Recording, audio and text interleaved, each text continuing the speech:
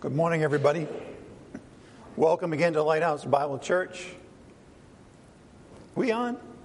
Can you guys hear me electronically? Okay, good. Going deaf. All right, let's begin today by praying together.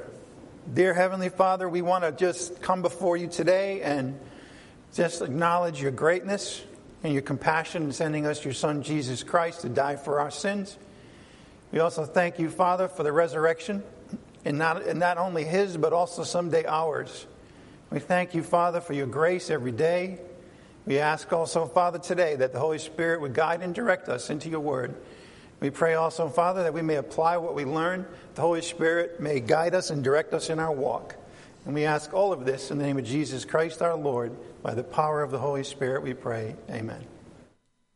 Please stand and worship with us.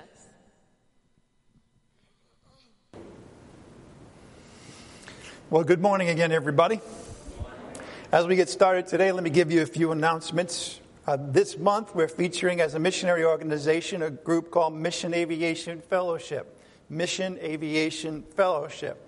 Now, their mission in sharing the love and the gospel of Jesus Christ using aviation and technology and using planes and the technology that support them. They do this so that very isolated people who really cannot be reached any other way than by plane, maybe physically and spiritually transformed. Their work includes the support of churches in country. They also support and build up local evangelists. They create access to medical care, provide disaster relief, and they also make community development projects possible. And again, these are in some of the most remote places on planet Earth.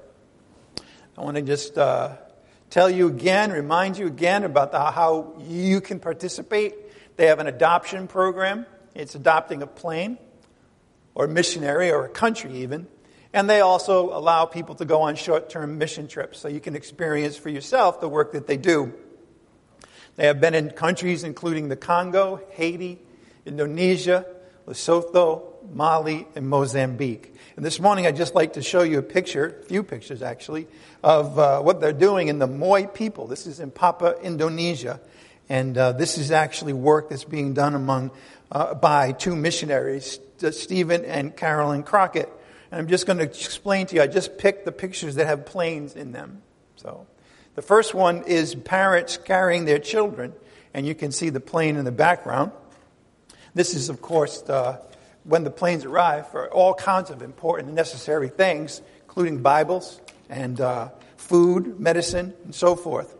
They take care of the medical needs of the Moi people. They also have a school and a clinic in their village. They also have Christian nurses and teachers. The airstrip in the Moi village, right there it is, provides access so that food and supplies, education, medicine, and health care can arrive. And here's a picture of them unloading those things as the plane is there. So the point of this all is that there are places in the world that can only be reached by airplane, and without this kind of a missionary organization, they would never actually probably be able to hear the gospel. And so it's important work, as always. We would ask you to please pray for them and support them in any way that you can. Their website is really simple, www.maf.org. www.maf.org. Whoops. I'd also this morning like to thank Steve Pomeroy for preaching last Sunday. I understand he did a great job. It's okay to clap in church, yeah. Also want to give you some information on our schedule. We will be on summer break from Monday, August 5th through Sunday, August 11th. Okay, so that week in August. From Monday the 5th through Sunday the 11th. Next Sunday also we will have outreach, and that's always the second Sunday of the month. And then finally, if anybody needs a Bible, we do have them in the back, and you can just raise your hand and we'll get one to you.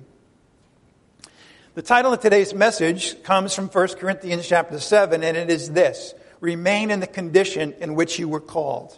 Remain in the condition in which you were called. We're going to see how this applies to married life.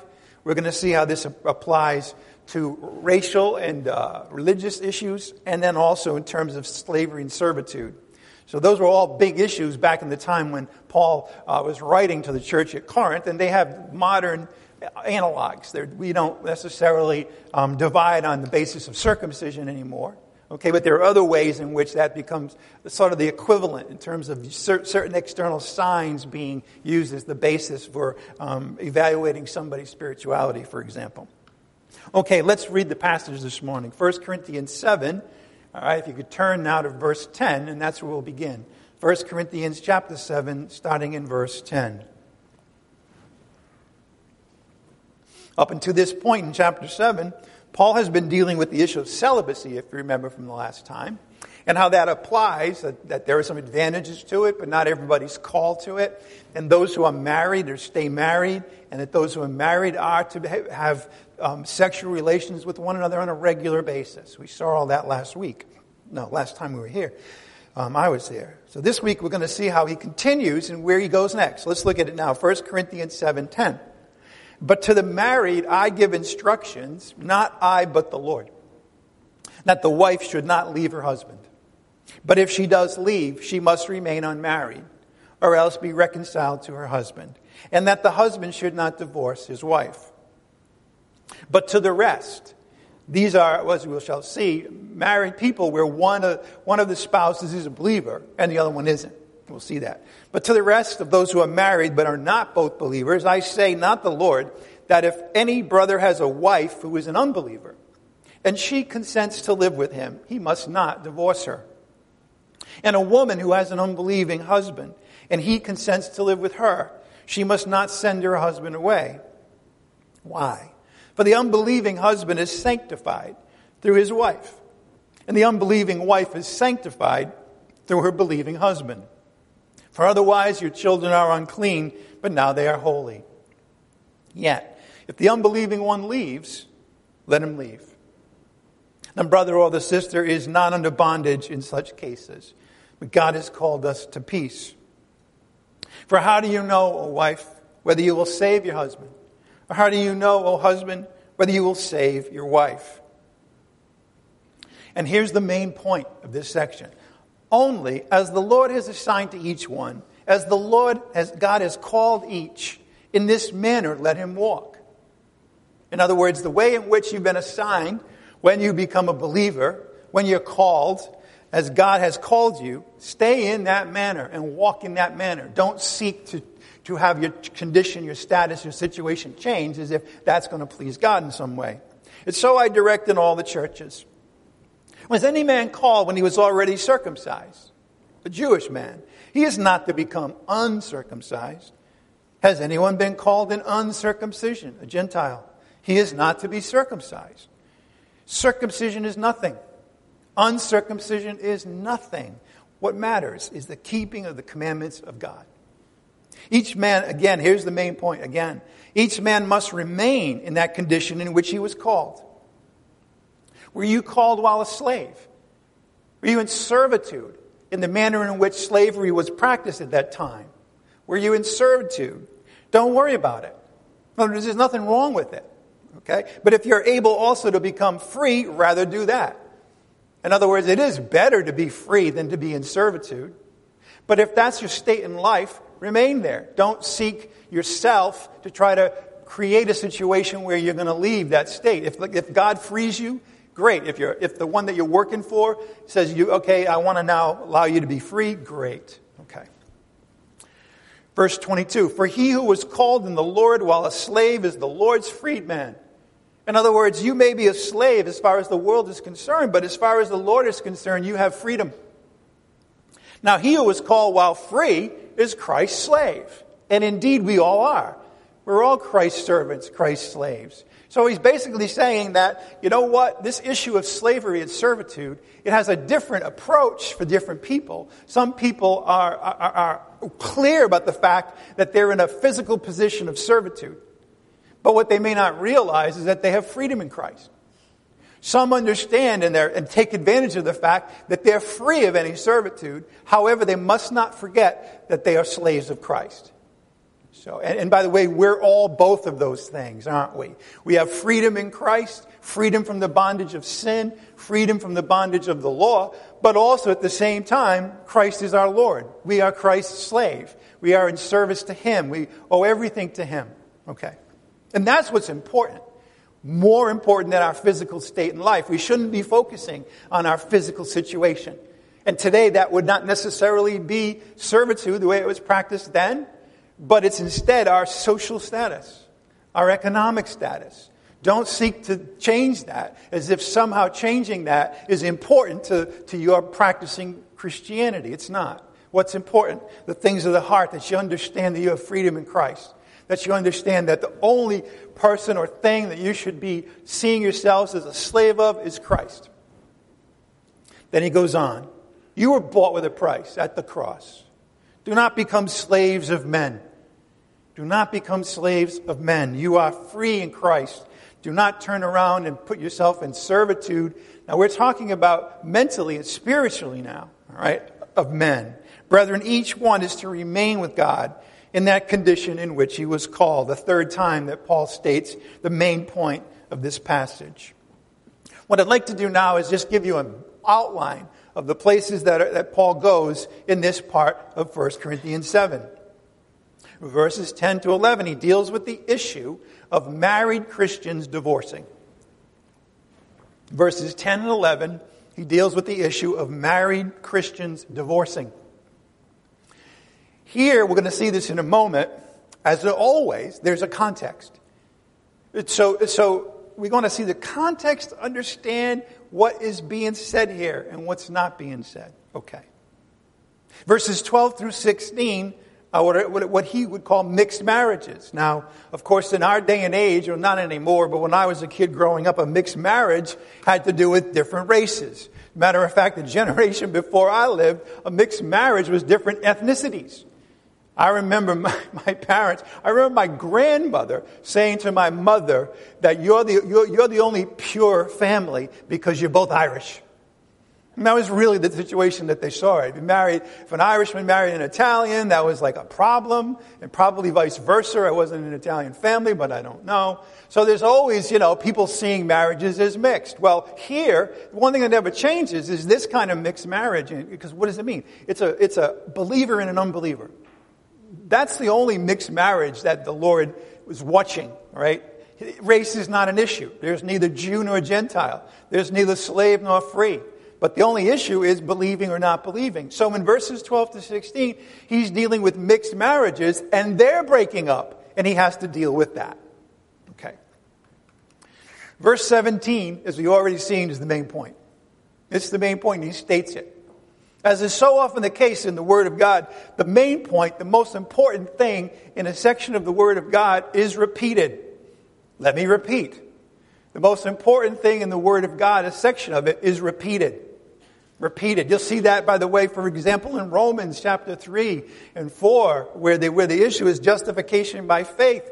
He says it 3 or 4 times because it's important. Here, the main point is that each one of us is to remain in the condition in which we were called. And he says that for the first time in verse 17. As God has called each in this manner, let him walk. Now, verses 18 and 19 deal with the issue of the time, which was circumcision. Again, that's not an issue for us. As a matter of fact, it's not an issue at all for the church, because Paul will say in this section, circumcision is nothing. Uncircumcision is nothing, but what matters is keeping the commandments of God. See, in that day and age, the Jewish people thought they were superior because they were circumcised. It was something that Abraham did. It was an outward sign of internal faith, and they thought they were better because they were circumcised. Okay? On the other hand, the Gentiles, they thought they were better, and we'll see why in a minute. Okay? And so Paul is saying, neither one of you is better. Stop making an issue of where you came from. That's what he's going to talk about in 18 and 19. Then in verse 20, he repeats the main point. Each man must remain in that condition in which he was called. Verse 20, the main point again. Verses 21 to 23, he deals with the issue of slave and free. Slavery and freedom. And as we've seen, he deals with it in 2 ways. The physical side and the spiritual side. Okay. And then to end it up, the third time, he states the main point. Brethren, each one is to remain with God in that condition in which he was called. So that's the outline, and I wanted you to see that, basically so that you see that the main point is repeated 3 times. And it's in between every subject that he deals with. right? He's dealing with marriage in 10 through 16, and then he says the main point. He deals with circumcision, and then he says the main point. He deals with slavery and freedom, and again, one more time, repeats and reminds us of the main point, which again is what? Each one is to remain with God in that condition in which he was called. Each one is to remain with God in that condition in which he was called. So the main point of chapter 7, this section of it, 10 through 24, is stated 3 times. Verse 17, only as the Lord has assigned to each one, as God has called each, in this manner let him walk. And so I direct in all the churches. Verse 20 restates the main point. Each man must remain in that condition in which he was called. And verse 24 says it a 3rd time. Brethren, each one is to remain with God in that condition in which he was called. Now, why am I saying that? Why am I highlighting the main point? Well, because it's the main point. But in addition to that, we'll see this in a second, people can get stuck in between the main point. We're going to see that people will realize read 10 and 11, and they'll stop there because they're all worked up about it. Now, there are things being taught in 10 and 11, and we should not ignore it. But we need to see it in the context, the main point.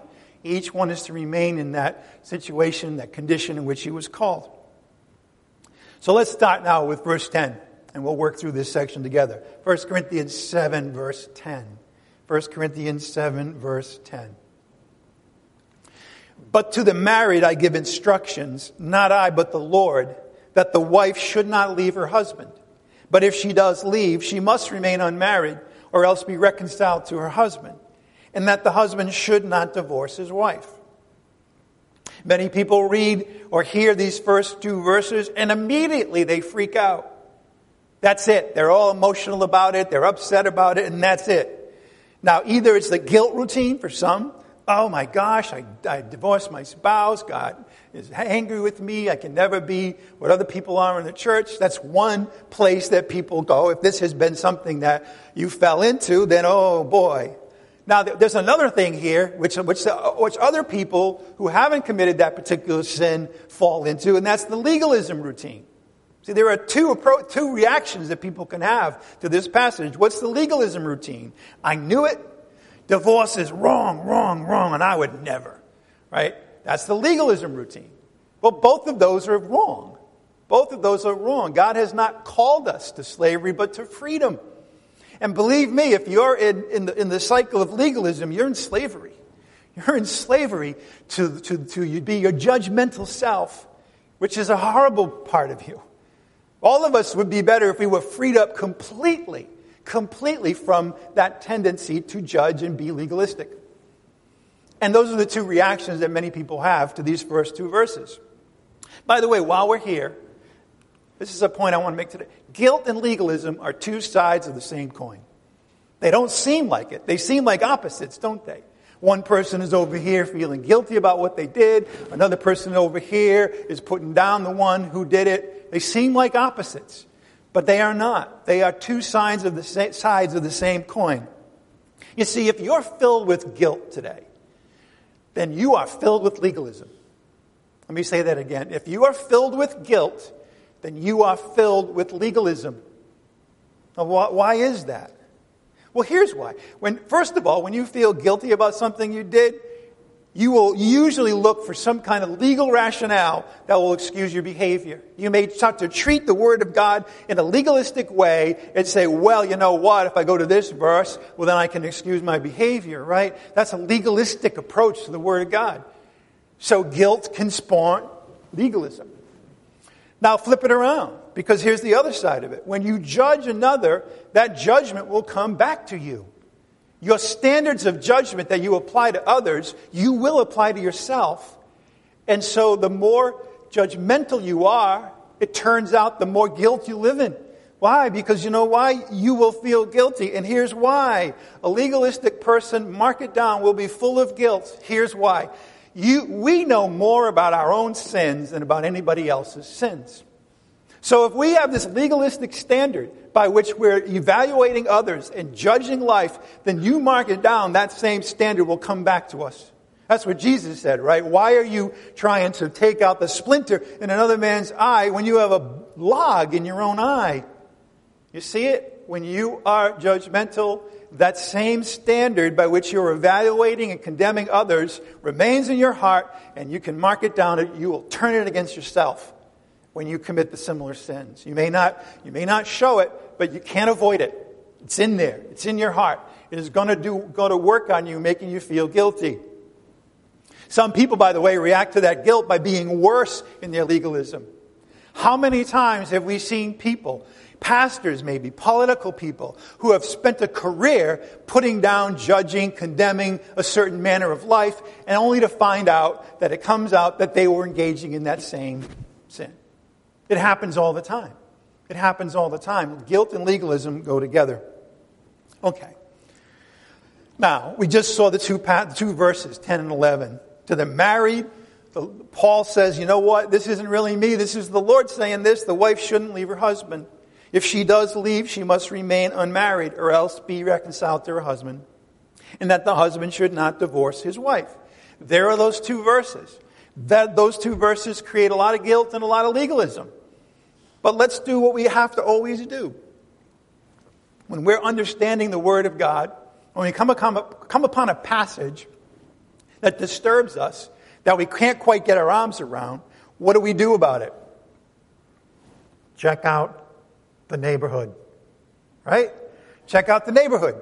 Understand what came before and what comes after. That sets the context for this passage. You know, no man is a rock, right? No man is an island. Well, no passage of Scripture is an island either. It is found, that's why it's a mistake not to read the whole chapter or even the whole book when you're studying a passage. Yes, it may take a little more time, but you'll have a much better understanding of what's being said when you do that. So, let's talk a little bit about the context. What comes before verses 10 and 11? The subject of celibacy. Remember the subject we were on last time I was teaching, before Steve gave that great teaching on 1 Peter. It was celibacy. What is celibacy? Celibacy is saying, I'm not going to have sex. That's what celibacy is. And Paul said there are some advantages to that if you've been given that gift, but most have not been given that gift. Remember, most have rather strong sexual urges and romantic urges, you want to call them that, desire to be married, desire to have children, and for them it's better to marry, right? But there are some, a minority, who have been gifted. Now remember, it's not magic. They've been gifted with a less of a desire for that, or maybe no desire. And so that gives them the opportunity to live a celibate life. There are advantages to that because you're undistracted. A man who is married has to be in the world working, has to be taking care of his wife, taking care of his children. That takes a lot of time and resources, right? The unmarried don't have all of that they have to deal with. Therefore, they have more time and energy and resources to devote to the things of God. One is not better than the other. God says, look, if you're a married man or a married woman and you're abandoning and ignoring your family, you are worse in that behavior than an unbeliever. So it is both are gifts, they're just different. But that was the subject in verses 1 to 9. Celibacy and how that works in married people and so forth. All right, so park that thought. That comes before 10 and 11, dealing with the married and that the husband shouldn't divorce his wife and that the wife shouldn't leave her husband. What comes after? Well, we read it already a couple of times this morning. In fact, more than that, we saw the 3 times the main point of verses 10 to 24 is repeated. What is it? The principle of remaining in the condition in which you were called. What does that mean? It means that most people, most adults, were called when they were married. What are you to do? Remain in the condition in which you were called, married. Okay? Some were called when they were celibate. Remain in the condition in which you were called. Remain celibate. Right? When you were called, you were Jewish. Don't seek to get out of that identity and somehow, or think that there's something wrong with the fact that you understood that circumcision was an outward sign of an inward faith. Right? Don't change that about you. All right. If you're a Gentile, don't panic and think, wow, I never realized that the real God is the God of Abraham, Isaac, and Jacob. I better become Jewish. I better be circumcised. No. Remain in the condition in which you were called. That's the principle of this section of the Word of God. So what does all of this tell us? What is the fact that this passage, 10 and 11, comes after a discussion about celibacy and before a presentation of the principle that we should remain in the condition in which we are called? What do those two things tell us? Well, here's the first thing. Clearly, if Paul is taking 11 verses of Scripture to say, remain in the condition in which you are called, why do you think he's saying that? The answer is simple. Many people in the church at Corinth were about to bail out of the situation, the condition in which they were called. That's why he has to address it. For whatever reason, and we'll look at some of these reasons in a minute, they figured that somehow things have to change. A lot of believers go through that. New Christians go through it. A lot of things have to change. Wherever I was before must have been wrong, and I got to go in a different place now. Right? Or you get to a certain point and you understand that God is calling you to a certain life, a certain gift that you have. You know, this is particularly common among men who have communication gifts. And they think somehow that they have to totally change their status now that they realize they have that gift. And that's not what God is ever saying. He's saying what? Remain in the condition in which you are called. And he has to say it 3 times here because there were many people at that time in the church at Corinth that were tempted to bail out of the situation in which they were called. One of those conditions was marriage. Marriage. Now, why do you think that there were people in Corinth, married people, that sought to bail out of the condition of being married? It's not what you might think. It's not that they were all dissatisfied with their spouses. Because let's face it, we're not all dissatisfied with our spouses at the same time. Usually, right? Usually, if there's a whole bunch of people doing something, there's another driving force besides what you might think. And that's exactly true. You see, remember, you can't forget. This is why we always have to look at what's come before and what's coming after. What was Paul dealing with in the first 4 chapters of the letter of 1 Corinthians? And the answer is divisions, rivalries, right? That was the source of what we're dealing with today. I'll explain this to you. See, there were factions, parties within the church. Remember we talked about the celibacy party a couple of weeks ago. And each of those parties basically was saying something like this. We're better. And you need to be like us. We're Jewish. We're better. And you need to be like us. We're entrepreneurs. You're slaves. We're better. You need to be like us. We're celibate. You're married. We're better. You need to be like us. So if somebody is under that kind of pressure as a married person, in addition to the back and forth, the struggles, the difficulties that any marriage has, now all of a sudden this is additional pressure saying if you really want to be growing in the spiritual life, you've got to be celibate. So what does that tend to do? It tends to say, well, I'm having trouble in my marriage at times anyway, and now I have permission to leave but these people are telling me that it's better spiritually to be separated from your spouse than to remain. So that's why Paul has to repeat something 3 times. What is it? Remain in the condition in which you were called. Don't break up your marriage thinking that somehow that's going to make you more spiritual. It's not at all, the opposite. So again, you have the celibacy party. Celibacy for them is next to godliness, not cleanliness, but celibacy. Ladies, you need to leave your husbands. You know what? We're married to believers. See, we're what God likes in a marriage, We're glorifying God in our marriage. So you know what? If you're married to an unbeliever, you got to get out of that. You got to divorce your spouse and marry a Christian. Well, we're Gentiles. Paul is the apostle of the Gentiles. We're Paul. Jews, you need to get uncircumcised. We'll deal with that in a minute because I know you're probably thinking, how does that actually work? We're Jews. We're the chosen people of God. Gentiles, you better get circumcised. See, this was some of the things that the rivalries and the divisions and the parties in Corinth were doing to one another. We're free men. We're able to live in the liberty. You heard about the liberty that we have in Christ Jesus? Well, we can actually live that way because we're freedmen. We're entrepreneurs. We can live in that liberty that Christ secured for us. So slaves, you can't. And so you better get your freedom. So people were bailing out under the mistaken belief that they were going to glorify God when they did it. But here's the thing. God doesn't pay attention to this because this applies to every one of us.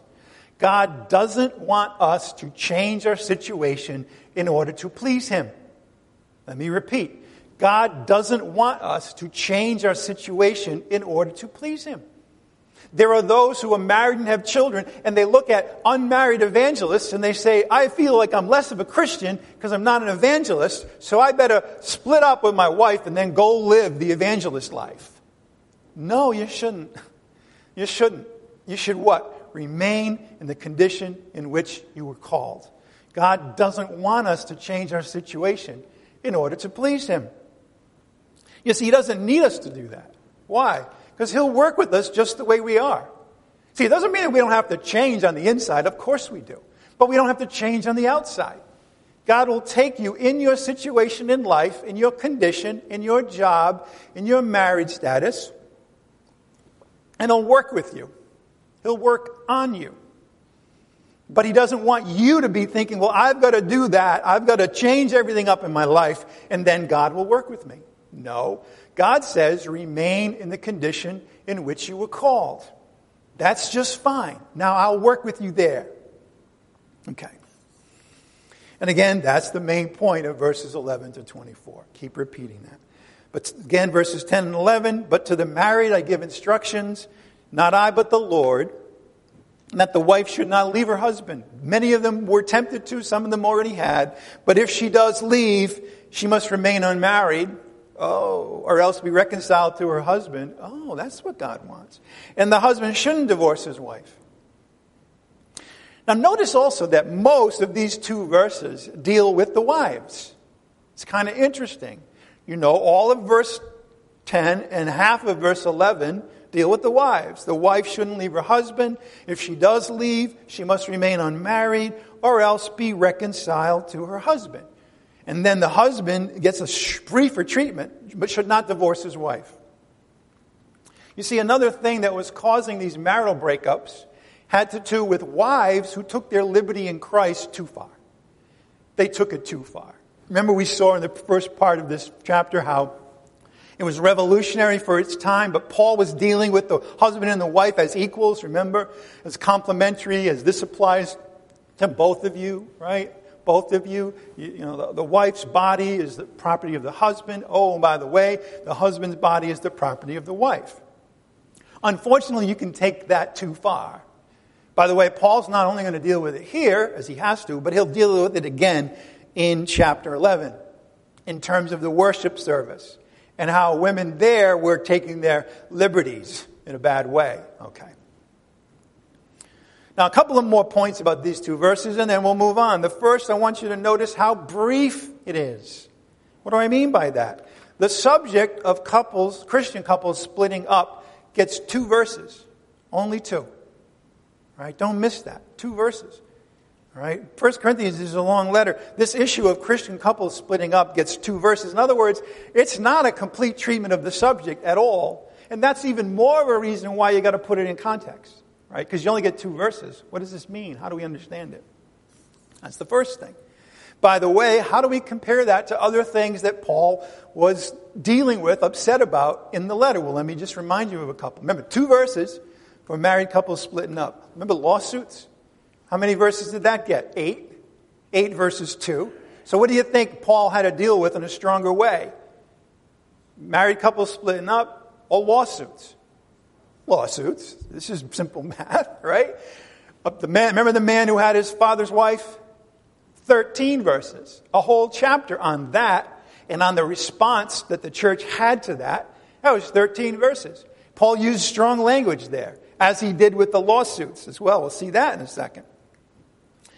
Not only that, we're still on that. The divisions in the church received what? 4 chapters. Now I want you to think about that. Again, this is not saying that there's nothing wrong with divorce and remarriage. We'll see that in a second. Of course there is. That's a sin. It's not the only one, you see. And in terms of relative concern and need to train and discipline and educate, it's really small in connection with these other things. Lawsuits, the man who had his father's wife, and divisions in the church. The second thing that you need to notice about these two verses is that there are no warnings given. There's no, if you continue in this will happen to you. There's no punishment that's meted out. I'm coming with the rod for any married couple who splits up. Not there. Not there. There's no threat that God will destroy anybody like he did when he talked about those who would destroy the church. No mention of Paul bringing the rod. No delivering over to Satan for the destruction of the flesh. No command to remove the wicked person from among yourselves. We'll see a little bit more about that in a minute. In other words, the church is not commanded in terms of the issue of married couples splitting up. If anybody does it, you're to remove that wicked person from the church. Nope. He doesn't say that about this issue. Doesn't even reference their shame. And again, there's no punishment. By the way, I want to say something. In view of what we just saw, in terms of what gets stern warnings and punishments and what doesn't, this calls into question the practice of exercising church discipline on the divorced and remarried. Because Paul doesn't do that. Now think about it. If you were going to exercise church discipline, these are the places you should start. People who are involved in lawsuits against brethren. Obviously a man who had his father's wife and was boasting about it, but also churches that put up with that behavior. And most importantly, those who would cause divisions in the church. Those are the ones who really need to be dealt with by the congregation. Not said. Now, I'm not saying that this is okay. Of course it's not. I'm just saying that we have to look at things in a prioritized form. If we're going to go after married couples who divorce and remarry, then we better go after people who are causing divisions in the church, shouldn't we? And that should be first. Paul devotes 4 chapters to that. But again, here's the balance. Please don't misunderstand here. This is not to say that divorcing your spouse and marrying another person is not a sin. It is. Jesus, in fact, calls it adultery. And adultery is a sin. He calls it adultery in Mark 10, verses 11 and 12. We're not going to go there, but you can read it. And by the way, when Paul writes in verse 11, verse 10, he says, the Lord gives these instructions. That's what he's talking about. He's talking about the fact that when Jesus walked the earth, he gave this instruction to the disciples, as well as to the Pharisees. So when you divorce somebody and remarry, that's a sin. When you take your brother to court in an unbelieving court, that's a sin. When you're causing divisions in the church, that's a sin. Right? But somehow, I don't know how, but somehow we gravitate towards condemning people that are involved in sexual sin. They're sins. Please don't misunderstand me. But why do we do that? I don't know the answer to that, actually. But again, we're supposed to focus and orient to God's Word on these matters. To God's Word. Okay. Let's continue. 1 Corinthians chapter 7, verse 12. We're going to read from 12 to 16 now. But to the rest, I say, not the Lord, that if any brother has a wife who is an unbeliever and she consents to live with him, I don't want to break up with you. He must not divorce her. He must not.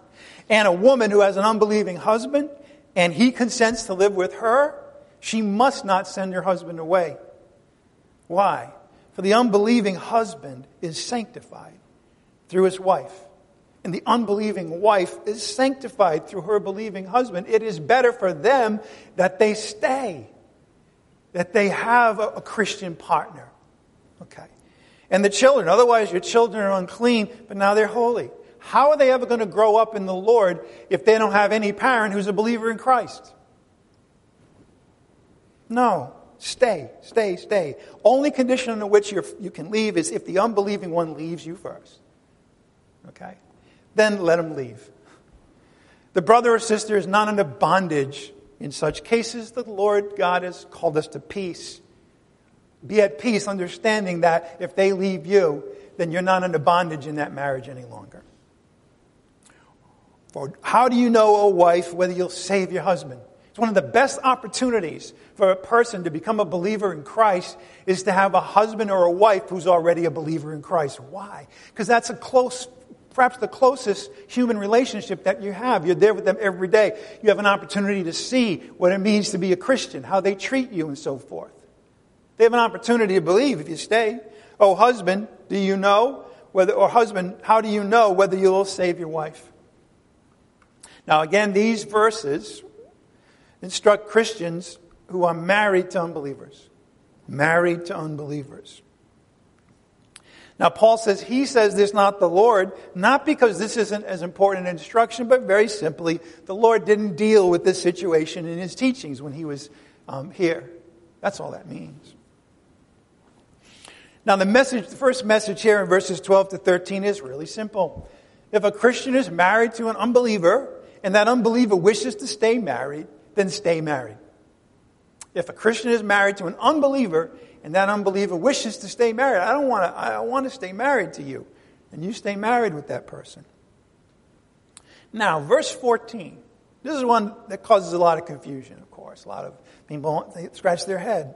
For the unbelieving husband is sanctified through his wife. This does not mean that if you're married to a Christian, you're automatically saved. Some people misunderstand that. It just means that they're sanctified. They're in the presence of a Christian spouse. Okay? That's what it's talking about. Sanctified. And in the same way, the unbelieving wife is sanctified through a believing husband. For otherwise your children are unclean, but now they're holy. Basically, this is the principle. Oops. I guess I didn't put that principle in there. Well, anyway, here's the principle. If a Christian is married to an unbeliever, this is the next one. If one of the spouses is a Christian, it's a Christian home. Let me say that again. If one of the spouses is a Christian, it's a Christian home. God considers that family to be a Christian family. Not that they're all believers in Christ, but he considers that to be a family that is set apart for his purposes. God can work with a family that has one unbeliever and one believer. And again, he would rather the believer stay. That's going to be how he's going to work on the rest of the members of the family is through the believing wife or the believing husband. All right. Verse 15, finally. Well, again, no, I'm going to say this again. I want to reinforce that. Here's the reason. Perhaps the unbelieving husband or wife will actually be brought to Christ by your loving, gracious, respectful behavior. That's verse 16. Or how do you know, O wife, whether you will save your husband? Or how do you know, O husband, whether you will save your wife? You see, it is true, as verse 15 teaches, that if the unbelieving spouse says, I don't want to be married to you, the Christian should allow them to leave and no longer consider themselves bound, married to that unbeliever. But that's not the ideal situation. God wants them to stay. Because perhaps that unbelieving husband or wife will be brought to Christ by your loving and gracious and respectful behavior. Please turn to 1 Peter chapter 3. 1 Peter chapter 3 to see about this. 1 Peter 3 verses 1 to 2.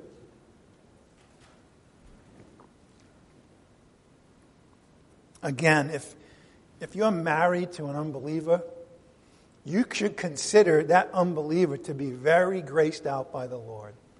It would be far worse if they were both unbelievers. Why?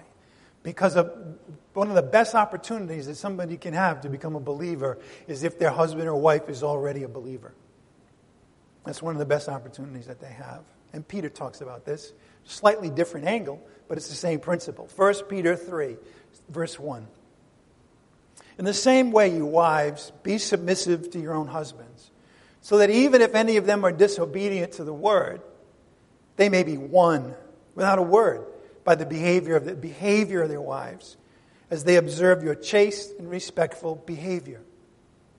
In other words, unbelieving husband has unbelieving friends who are married to unbelieving women, and they watch and they see the behavior of those women with regard to their husbands. Then they go home and they look at their own wife. And they see there's something totally different. She is voluntarily being submissive to his leadership in the home. Believe me, the unbelieving wives aren't doing that. He sees that, my wife doesn't just lecture to me. In fact, she doesn't do that. I'm really surprised by that. It would seem to me that she would be telling me all the time, that she would be pointing out my faults according to the Word of God. She never does that. All she does is behave in a chaste and respectful way. And that is what it is that will win over a husband to the Lord, to the Word of God. So if you're married to an unbeliever, take heart. You're definitely not a second-class Christian. Never let anybody look down on you for that. Above all else, do not believe the lie that you'd be better off without your husband or wife. That's a lie. Stay with them. Or that the lie that staying with them somehow will hinder your growth. Or that your marriage can't glorify God. These are all lies. These are all lies. We know that because the Lord says, I want you to stay with them. He must have a reason for that. And he must say that that's your condition in which you were called. Remain in that condition. I can work with that. In fact, I would rather have you there, much rather, than have you removed from your husband, removed from your children. That would be the worst thing for them, and I don't want that for them. All right, back in 1 Corinthians 7, verse 17. 1 Corinthians 7, verse 17, as we continue here. He's now done with the subject of marriage and splitting up, right? Which he dealt with from verses 10 through 16. So what do we get at the end of each of these sections? The main point, right? We saw this already. Only as the Lord is assigned to each one in their marital situation now in context, as God has called each, in this manner let him walk, and so I direct in all the churches. The main point of the section. In other words, whatever your marital status was when you were saved, that is where the Lord has put you. Let me say that again. Whatever your marital status was when you were saved, that is where the Lord has put you. Don't try to change it. Don't try to change it. Okay. Some of you have been gifted with the gift of celibacy. Don't try to change it. Some of you are in a marriage. Don't try to change it, even if you're married to an unbeliever. Don't try to change it. That's where the Lord has put you. He can work with you in that area. He will work with you with just the way you are in that situation. All right, let's look at 18 through 20 next. He's going to change subjects now. He's going to change from marriage to circumcision. Okay, remember, we'll talk about circumcision in a minute. Was any man called when he was already circumcised? In this day and age, that meant he was Jewish. He is not to become uncircumcised. Has anyone been called in uncircumcision, Gentile? He is not to be circumcised. Circumcision is nothing. Uncircumcision is nothing. What matters is the keeping of the commandments of God. If a Jew is circumcised, but he's uncircumcised in his heart, that's what really matters. It's not a matter of the flesh, but of the heart and of the spirit. Same thing with one who is uncircumcised. If one is uncircumcised, but is keeping the commandment of God, by the way, which is to love one another and love the Lord your God with all your mind, heart, soul, and strength, that's the circumcision that matters. He's circumcised in his heart. Now, when it says, if you're already circumcised, you are not to become uncircumcised. Here's the deal. I'm not going to go into graphic detail about all this. There was a medical procedure back then that could make a circumcised male uncircumcised again. So this is not just symbolic. It actually did occur. Okay. There were, I guess, those in situations, and think about it, in the Gentile world where they didn't want people to know they were Jewish. So what did they do? They had an operation so that they would look and appear uncircumcised. Now remember, or if you haven't learned this before, circumcision was required of all male Jews who are under the law. I say that because remember, when you become a believer in Christ, you're no longer under the law. Okay. But under the law, male Jews are required to be circumcised. Why? It was an outward sign. It was, after all, that's what it is. It's an outward sign. It's something about your body. Why? It's supposed to indicate an inward faith. An inward faith. Please turn to Galatians chapter 5, verse 6. Circumcision was an outward sign of an inward faith. Abraham was circumcised, which was a sign of the faith he had while he was uncircumcised. It's a sign of faith. Galatians 5, 6. So what matters, though? Galatians 5, 6. What really matters to God? Is it the physical sign, or is it the faith in the heart? The faith in the heart. That's all. Remember, you guys look at appearances, but God looks at the heart always. See, we're too hung up very often on the appearances, on the so-called signs. That's why I have to deal with Lordship salvation on a regular basis, unfortunately, because why? They're looking for signs that, that person is saved because I now have a sign about their behavior or whatever it might be. No, God looks at the heart. That's what matters to God. Faith in the heart matters to God. Look at Galatians 5, 6. For in Christ Jesus, Christians now, believers, neither circumcision nor uncircumcision means what? Anything. It doesn't mean a thing. What does matter? Faith in the heart, love in the heart. That's what matters to God. Keeping the commandments of God is what Paul just said in 1 Corinthians 7. To love God, love one another. Faith. Without faith, it's impossible to please God. Not without circumcision, it's impossible to please God. And let me throw this in there. Not without water baptism, it's impossible to please God. It doesn't say that. It says without faith, it's impossible to please God. Circumcision, nothing. Uncircumcision doesn't mean a thing. But faith working through love, that's what matters. In other words, circumcision has no significance for the church. Okay? Oops. Just as earlier... let's read verse... Hold off for a minute. Let me just say this. Just as Paul earlier told the church, remember this in chapter 1, he told the church in chapter 1, please don't make baptism an issue. Because they were making who baptized who a big issue. He says, don't make baptism an issue. Why? What matters is what's in the heart. What matters is faith and love.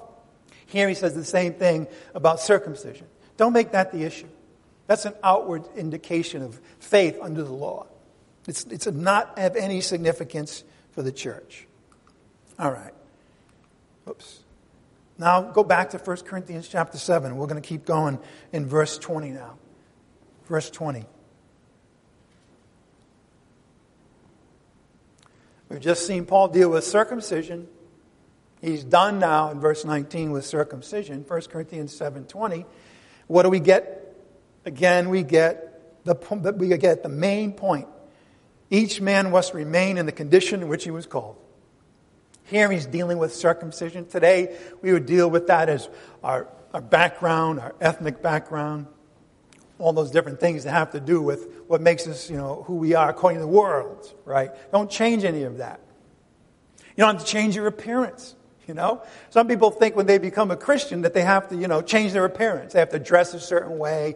The men have to maybe, shave their head or pastors run into the same issue. I was in a situation where everybody who got ordained under a certain leader then had to look just like him, changing their appearance because they thought that was pleasing to God. It's not. That's not the issue.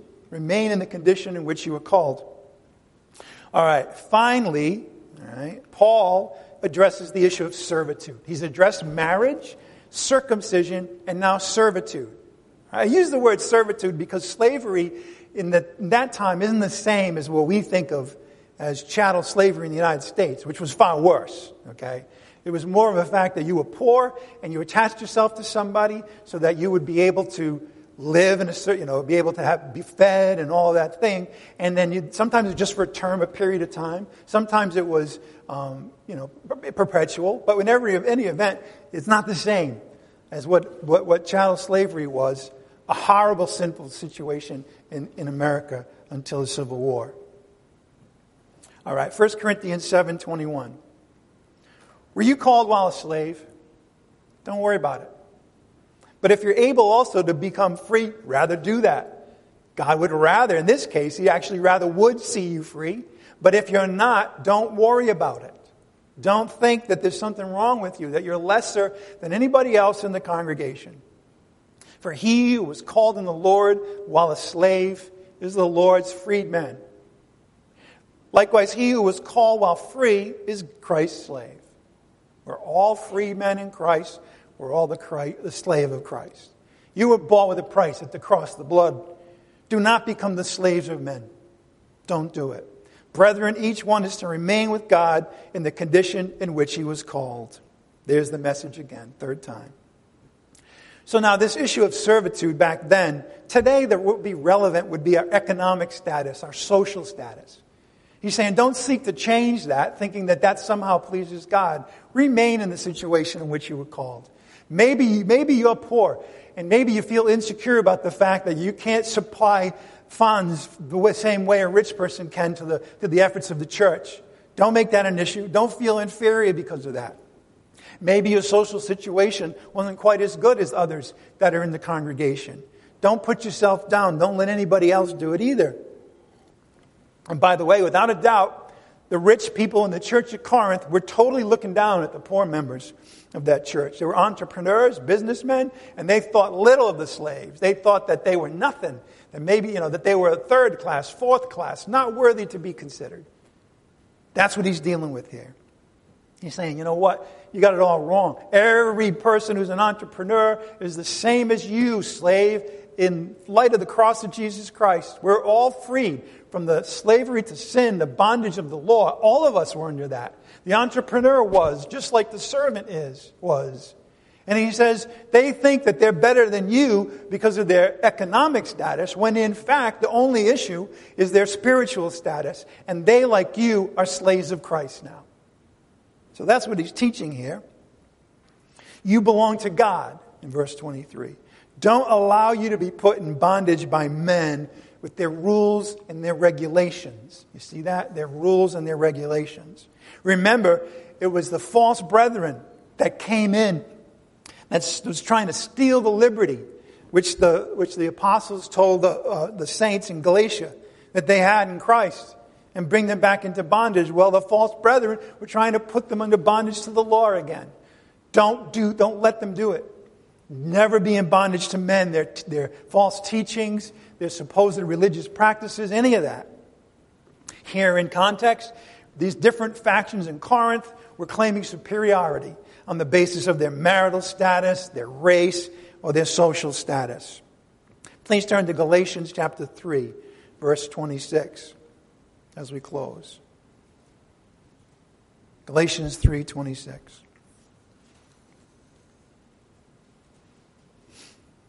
There's no such thing as superiority in the church based on marital status, based on race or ethnicity, based on social or economic status. None of those things matter in the church. None of them. Why? What does Paul say in Galatians 3? You are all sons of God. Some people might brag about whose natural son they are. My father is such and such. He has this to go for him. He's a great businessman. He's a great political leader. He has a lot of money and so forth. That means nothing in the church. In the church, those things mean nothing. You are all sons of God. What's really better? To be a son of somebody who made some money, or a son of God who created all things? We're all sons of God through faith in Jesus Christ. All of you who were baptized into Christ, the baptism by the Holy Spirit into Christ forever, have clothed yourselves with Christ. There's neither Jew nor Greek. The externals don't matter anymore. There's neither slave nor free man in Christ. There's neither male or female in Christ. You're all one in Christ Jesus. If you belong to Christ, then you're Abraham's descendants, heirs according to promise. And therefore, brethren, each one is to remain with God in that condition in which he was called. Back then, believers were pressured to become celibate, leave their partner, divorce an unbelieving spouse, to be circumcised, or to change their social or economic situation, all under a pretext that these things were necessary in order to become more spiritual, that somehow God would be pleased with you if you did them. By the way, this sort of thing is still going on today. I have actually witnessed myself church leaders encouraging a man to divorce his wife because she was not sufficiently committed to the church. I've seen that myself. Considering women with husbands who aren't believers are somehow inferior. I've seen that. They're put down, they're thought of as lesser. Thinking that a person who's not been water baptized is not a legitimate Christian. I've seen that. That women who were working, that was their condition when they became believers, now have to quit their jobs. That is not what God says. What does He say? He replies to all of these things. Each one is to remain with God in the condition in which he or she was called. Period. All right, let's close in prayer and let's begin to celebrate the Lord's Supper together. Heavenly Father, we thank You for the freedom we have in Christ, and we understand too that there is no better freedom than to live according to being a servant, a slave of Christ, to put everything under the auspices and authority and command of our Lord and Savior. We thank You also, Father, that You've taught us today that we should not become worked up and upset or feeling guilty or insecure or thinking we're any less than anybody else because any of these external situations or conditions, but rather that what You look at is our heart, faith and love. And help us, Father, to see You. Help us to not even consider and keep our eyes on ourselves, but rather on You and Your Son. Because that's the only thing that really matters.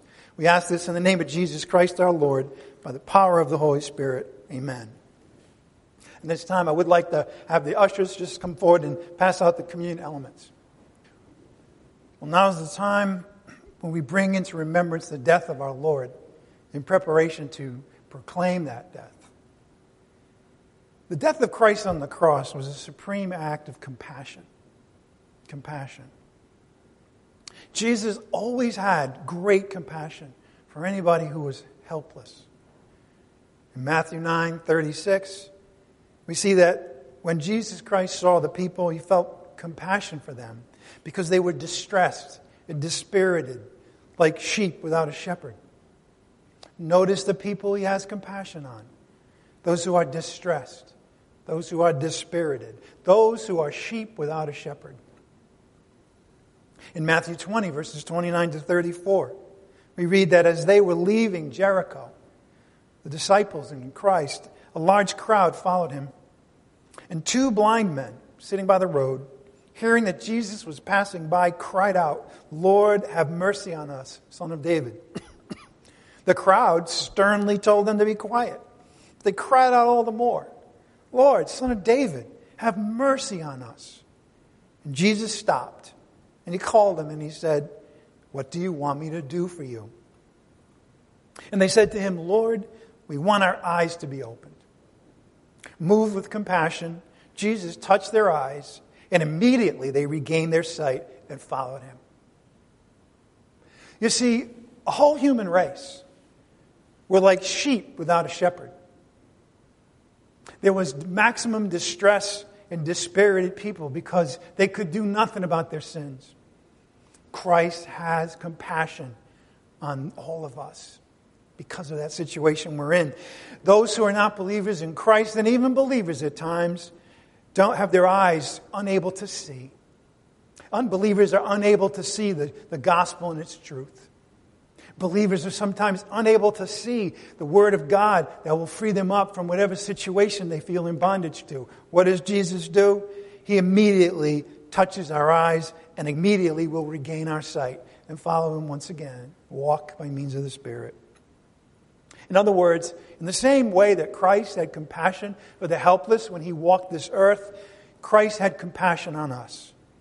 He knew we couldn't do anything about our sins, so He did it for us. In 1 Peter 2, we read, starting in verse 21, "For you've been called for this purpose, since Christ also suffered for you, leaving you an example for you to follow in His steps. He committed no sin, nor was any deceit found in His mouth. And while being reviled, He did not revile in return. While suffering, He uttered no threats. He kept entrusting Himself to Him who judges righteously.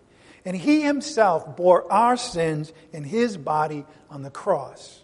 Why? "So that we might die to sin and live to righteousness. For by His wounds, you and I were healed." That's compassion.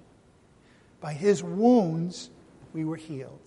He had compassion on us to the point where he was willing to be wounded and die and suffer so that we would be healed, that we would have life. That's compassion on us. That's the cross. For you are continually straying like sheep, but now you've been returned to the shepherd, the guardian of your souls. God the Father is also rich in mercy.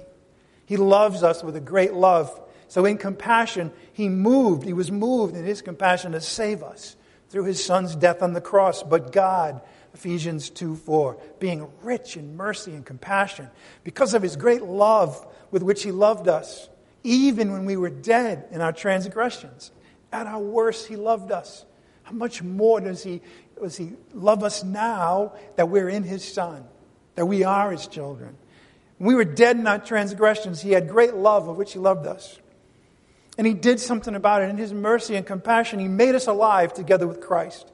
By grace, you and I have been saved. And he raised us up with Christ, and he actually seated us with him in the heavenly places in Christ Jesus, so that there would be no doubt that his compassion and his power can do anything. And he's already done that for us. He did that, remember, when we were dead in our trespasses. He said, I will make them alive. I will have them raised with Christ. I will have them seated with me in the heavenly places in my Son. All by grace. Compassion leads to grace. Why? Because you have compassion on the helpless. They can't do anything. They can't help you in any way. They can't give you anything.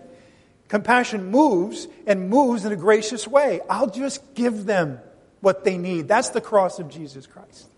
I'll give them what they need. And not only now, but in the ages to come, God might show the surpassing riches of his grace and kindness toward us in Christ Jesus. He's compassionate. He's merciful. He's loving. He's kind. Never forget that. Because since he had great compassion on us when we were his enemies, how much more compassion does he have for you and I now that we're his children? He didn't even spare his own Son. He delivered him to the cross for us all.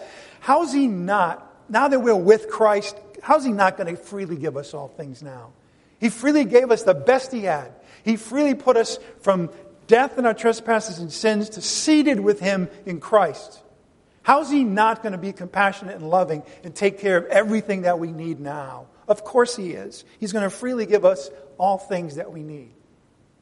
See, that's one of the other messages of the cross. The compassion of Christ. That he showed when he died for our sins, and that he shows every day. Every day his grace pours into our lives. It's another expression of his compassion. We don't earn it, we don't deserve it, and yet, because of his love and compassion, he just pours it out on us. Don't forget that. When you consider the death of Christ, also consider that part, that meaning that's there about his great love and kindness and compassion for you.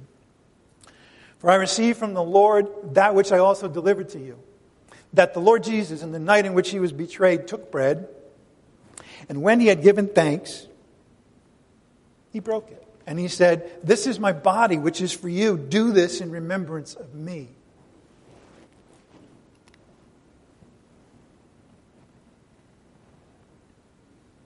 In the same way, he took the cup also after supper, saying, this cup is the new covenant in my blood. Do this as often as you drink it in remembrance of me.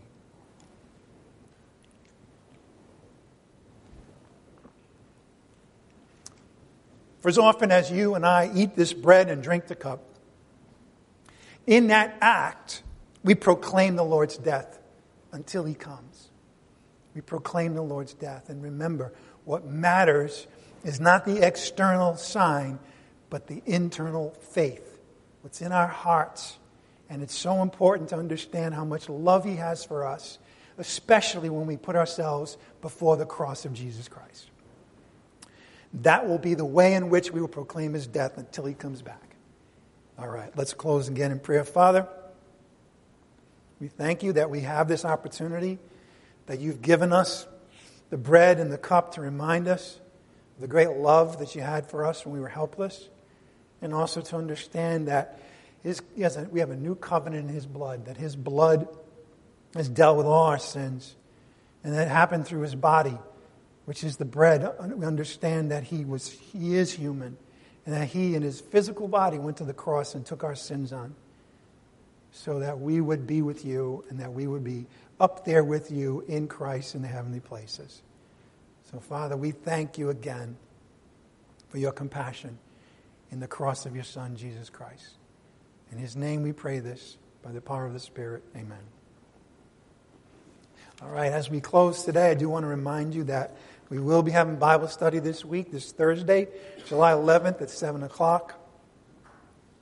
Continue to want to make sure that you understand that we have a prayer meeting at the end of that and that we welcome your prayer requests. You can do it on our website. We also have a box in the foyer where you can write them down. And just remember, as far as giving is concerned, that it is also a matter of the heart now. You see, tithing isn't really a matter of the heart, is it? If you're told you have to give 10%, that's an external. But if you're told that when your heart will tell you when it is that you are to be gracious and generous and you will be provided what you need to do it, you see, that's Christian giving. That's a matter of the heart. And so that is the way in which you want to give. That's why we don't pass around the plate at the end of the service. Why? Because that's another external, right? You want to make sure you look good. You don't want... I've seen this so many times. People want other people to think that they're giving, you know. So they might do this, and they might take out $1 and fold it so somebody can't see the number and put it, you know. That's external. That's not what God wants. He wants the heart. Believe me, God can bless financially this church or that ministry or those people anytime He wants to. What He's looking for is what's in our heart. The faith that we have when we do it. The love that we have when we do it. That's what He's interested in. Okay? Don't get me wrong. You know, we need finances in order to keep this place going. By the way, you know what we also need? We need people. We need more people here. We need people that are here with us.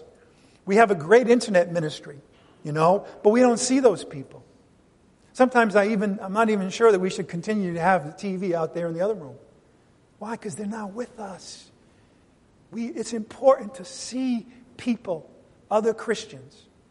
So I just leave that message with you today. We'll be talking about outreach again after service next week. And I hope that's something that you have on your heart.